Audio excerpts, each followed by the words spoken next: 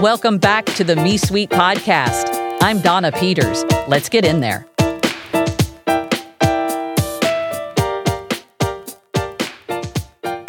In 63% of couples with kids, both parties work. And we know from some recent Harvard Business Review research that when both parties in the couple are working, the relationship typically takes on one of three roles. The first is a primary-secondary relationship, where one person in the couple has the prime career and the other person has more of a secondary supportive career. The second form that your dual career family may take is called turn taking, where person one may right now have the most important career and the other person backs them up. And then maybe in 3 to 5 years from now, the other person in the couple's career takes primacy. That's called turn taking. And then the third construct of a dual career family is called double primary.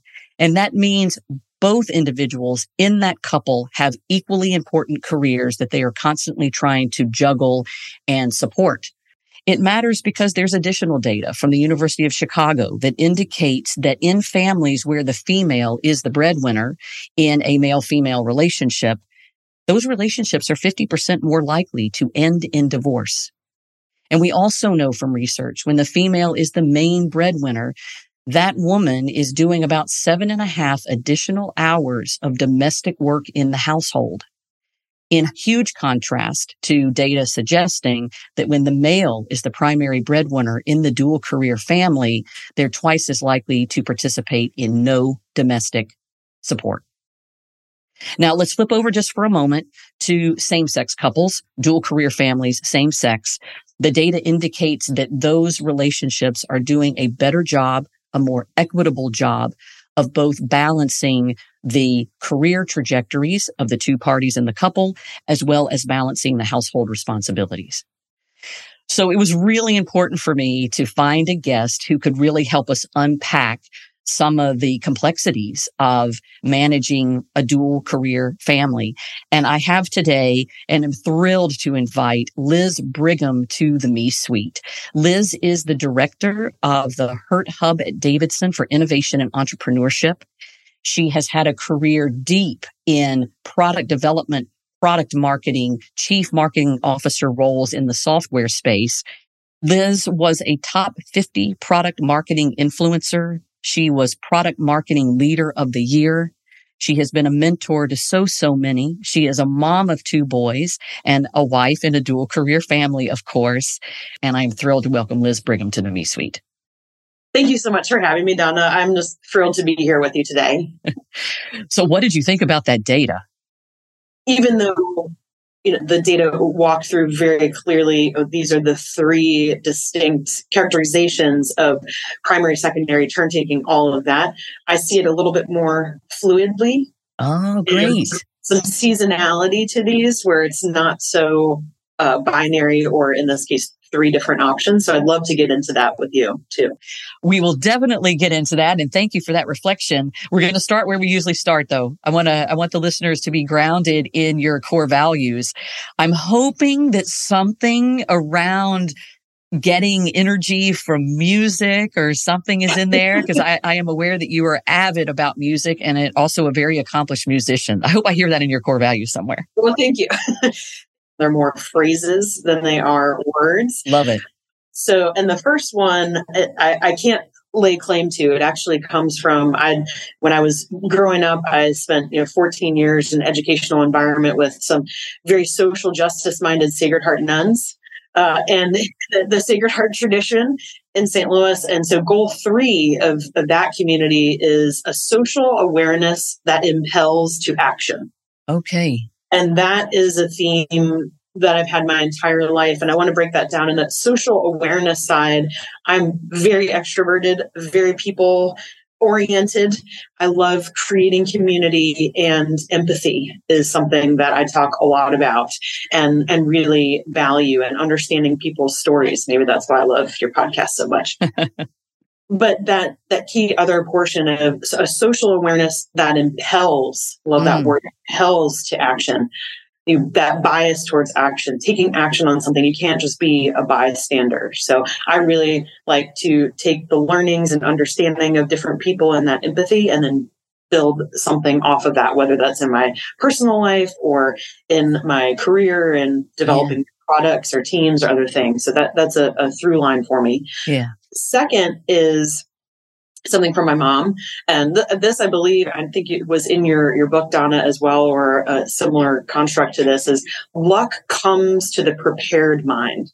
And that speaks to my value of education, growth mindset, continuous learning, and insatiable curiosity. Yeah. But also, I love the idea, and maybe this is kind of my maturation of this term over the last 20 so years, but thinking about feedback as a gift, and are you prepared to receive that gift? So it's not just preparation insofar as the academic or educational components of it, but have you done the self-reflection? Have you opened that window, so to speak, that you can receive whatever that luck tends to be? Yeah, love it. That's really important. Yeah. And then the third piece, my favorite Disney movie is Mary Poppins. And so think about it, in every job there is to be done, there is an element of fun.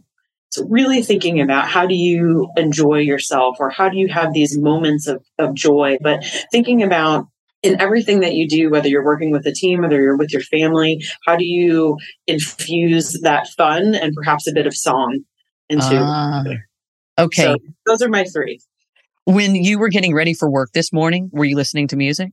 Yes, in fact. Like always? So generally my husband is the one to get up early, and he traditionally puts on some sort of soundtrack or pump up songs in the morning. Okay. This morning it happened to be Toto's Africa, which is also my karaoke go-to. Nice. All right. I was singing, and my children are very used to that. We just always have a soundtrack going. So, Liz, one reason I wanted to talk to you in particular about dual career families is you and I both come from dual career families where we had moms with careers, dads with careers. So let's go back a moment to how you think that experience of you growing up in a dual career family maybe shapes the experiences you have and the approach that you've taken. How did that influence you? Yeah, no, I think it's really interesting as well of people of our generations, I'll just say it that way, that wasn't necessarily the norm. And in fact, I remember in my elementary school, in the entire school, preschool through sixth grade, my mom was one of the only moms who was working outside the home. Yeah. That was just the 80s and what was going on there. And similarly, my mom was the first one in her family to go to college and came from a very hardworking, where, education and work ethic were two of the things that were very highly valued in her family.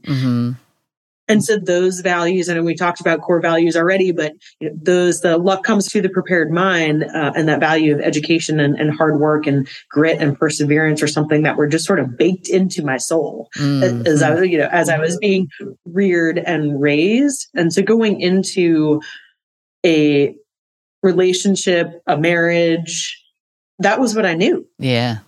So for me, that was just the expectation that, yes, I'm going to have a career.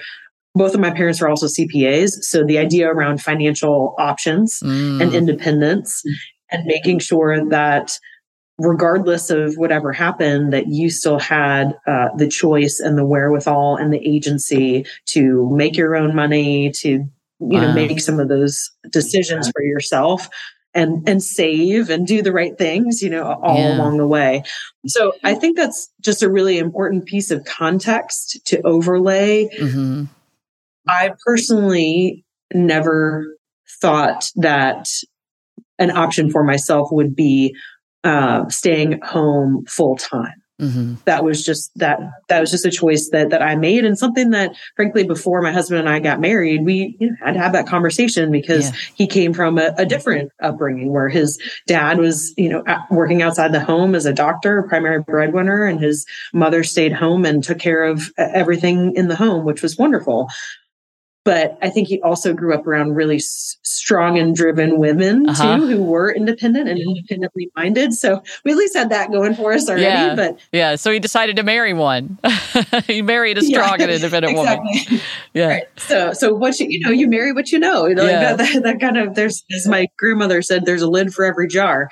But so there, I think it's that. So he already had that sort of environment and ethos of strong, independent-minded women, and for me that also came in the way of financial independence and the importance of career. Yeah.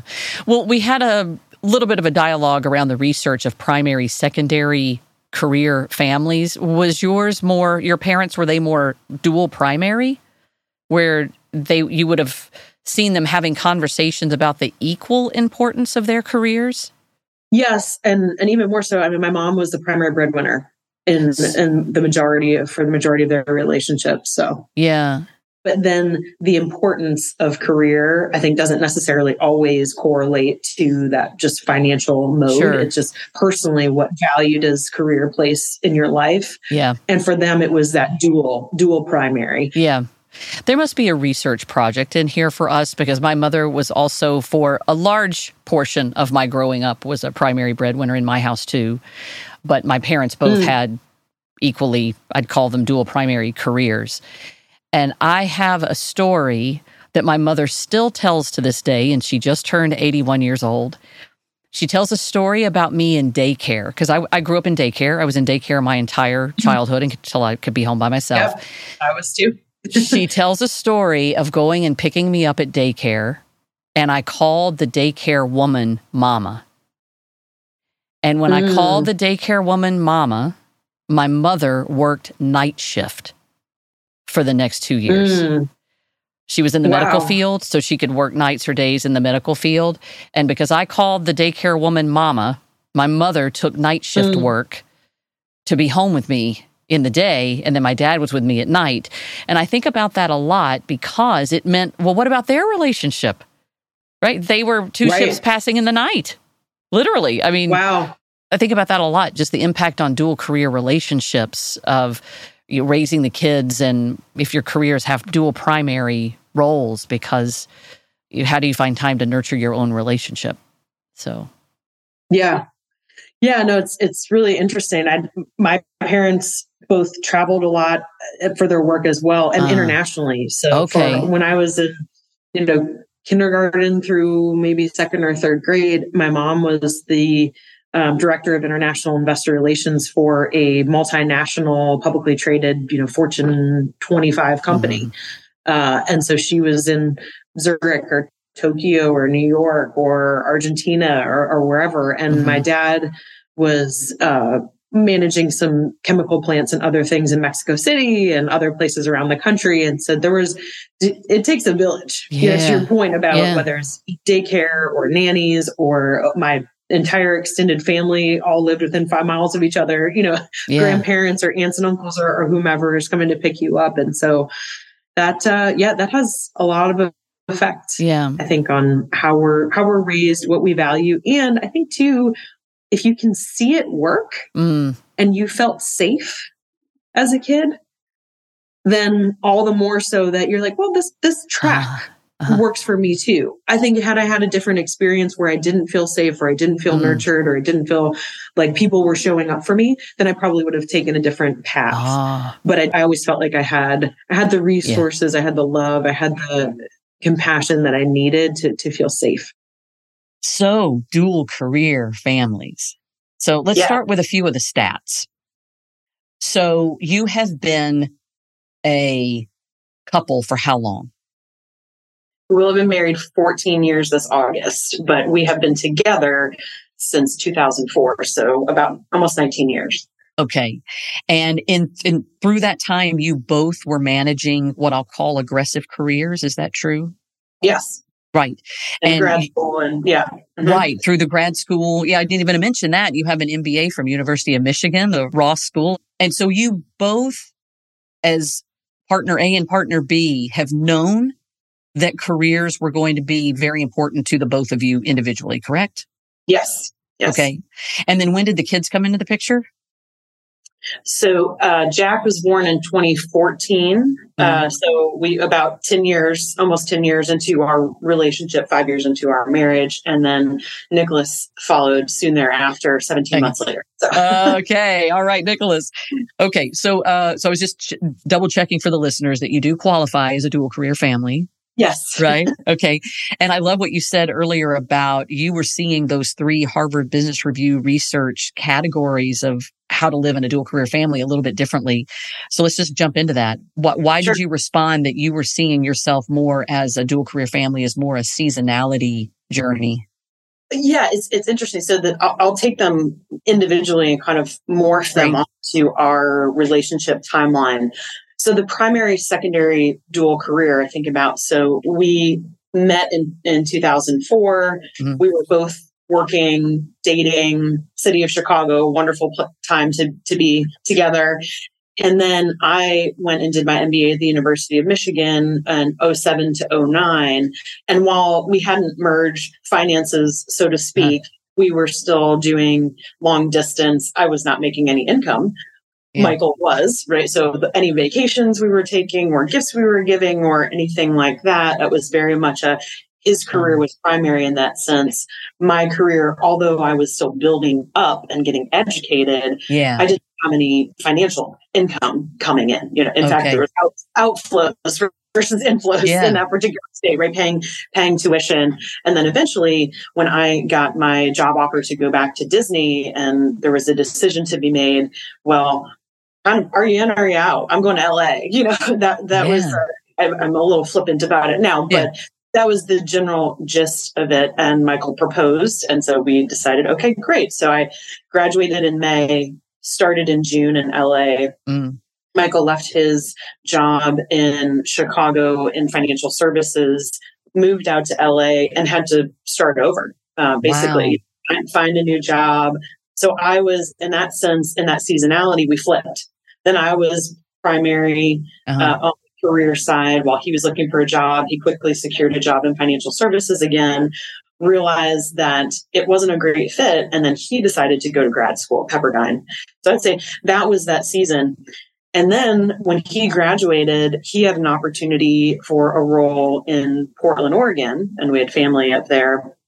And so we had to make the decision of, well, at the time, working remotely was not a thing, right? Yeah.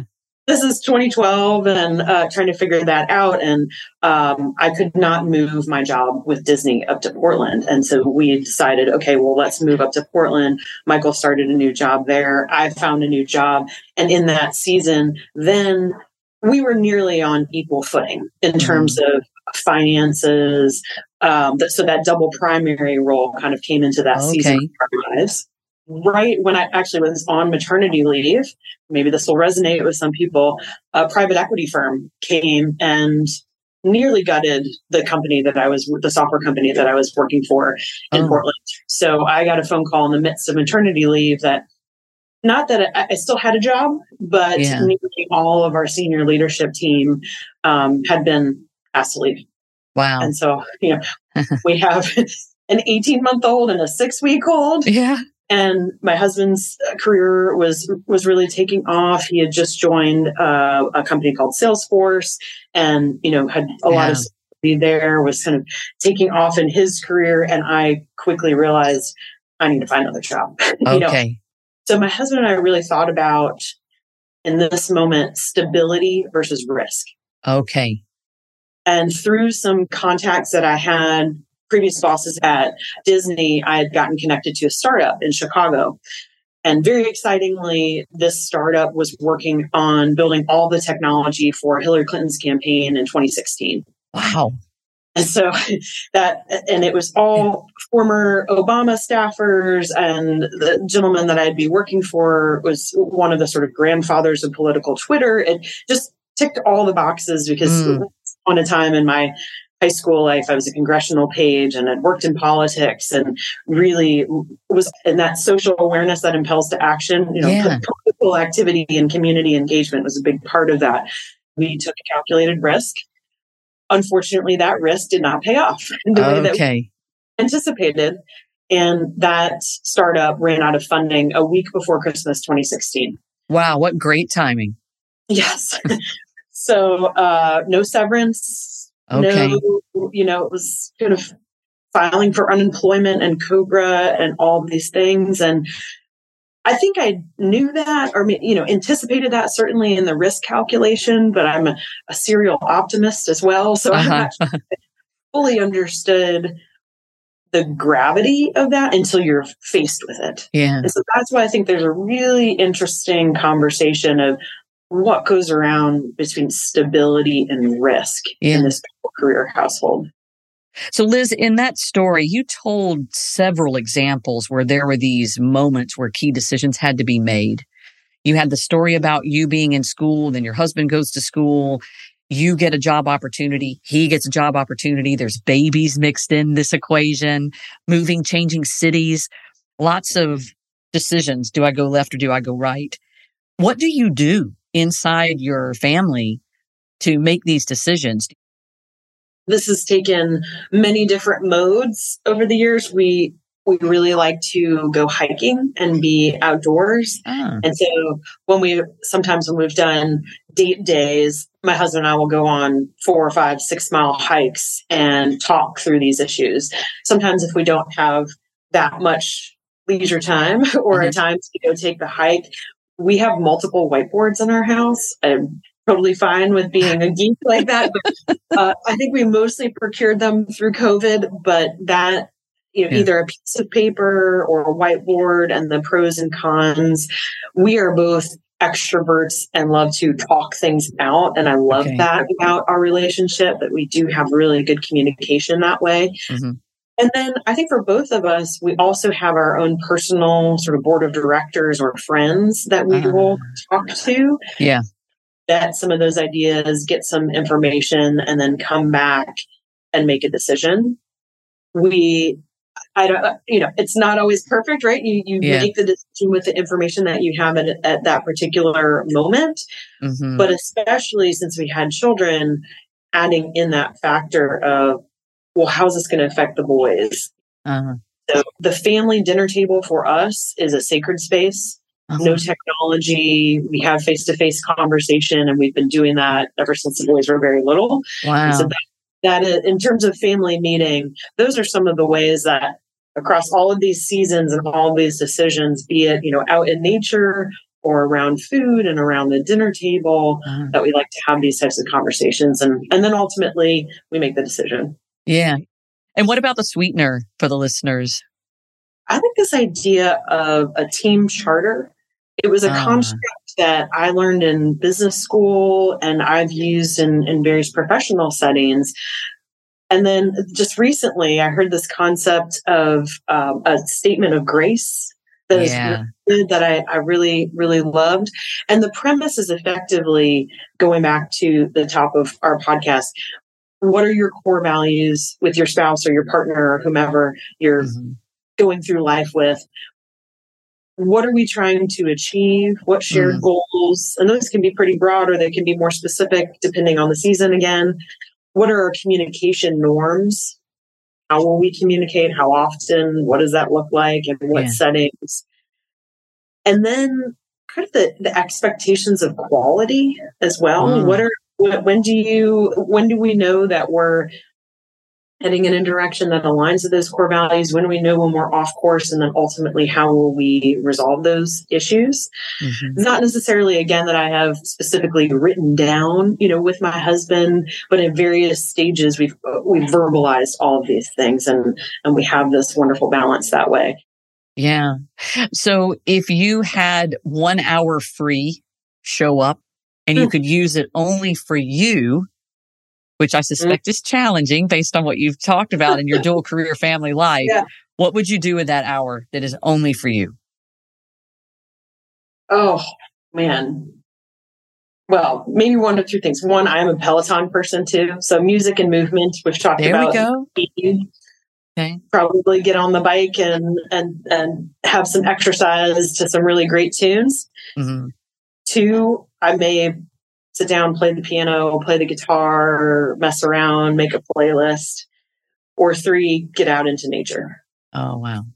Awesome. Well, I'm hoping that maybe the listener was today out in nature or on the Peloton while they were listening to your episode.